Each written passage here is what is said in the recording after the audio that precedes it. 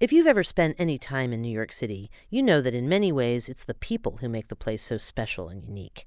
I'm Lisa Morgan, and today on The Weekly Reader, our book critic Marian Winnick reviews two new novels set in the city that feature unforgettable characters, from the spiky-haired squatters of the punk underground to beer-brewing nuns in Brooklyn.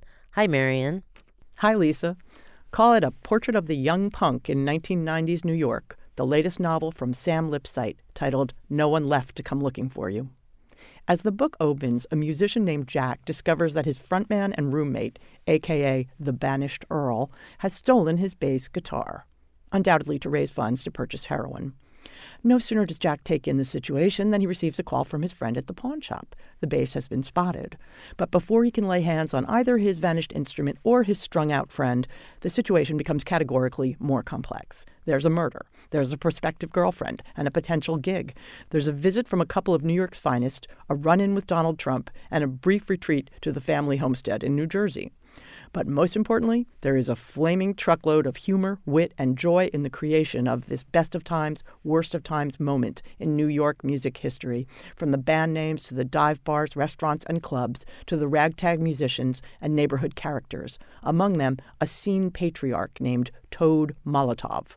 To watch Toad munch a revolting quantity of his beloved mint jelly sandwiches, swill Cuervo Gold, and scratch unrelentingly beneath his fatigue shorts at his hairy legs and crotch was to come of age in the rock underworld. No One Left to Come Looking for You is a badass book with brains, wit, moral decay, and radical outrage to spare.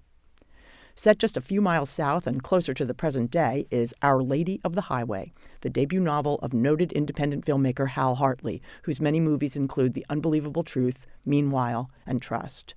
Our Lady of the Highway features a tiny, impoverished order of nuns at a convent in a remote corner of Brooklyn who have been praying for world peace continuously for 347 years. But the handful of remaining sisters are very elderly, and the coffers are very low. To keep the lights on and the vigil going, the nuns start brewing beer.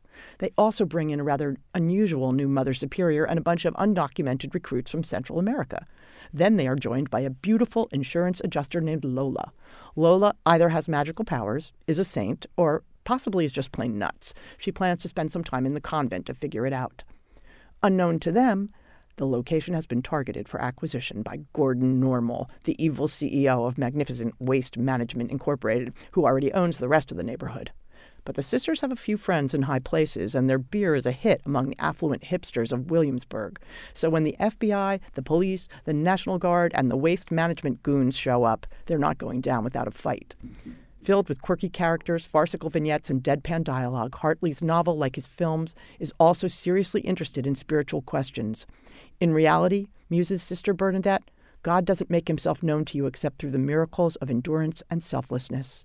Ah, the lessons of endurance and selflessness, right on time for the holiday season. The books are No One Left to Come Looking for You by Sam Lipsyte and Our Lady of the Highway by Hal Hartley. You can find more information about these titles and our podcast at wypr.org or wherever you get your podcasts. That's also where you can find past episodes of the show, including our recent roundup of new releases by local authors, so you'll always have a great book to read. The Weekly Reader podcast is made possible by the Ivy Bookshop. For The Weekly Reader, I'm Lisa Morgan. And I'm Marian Winnick.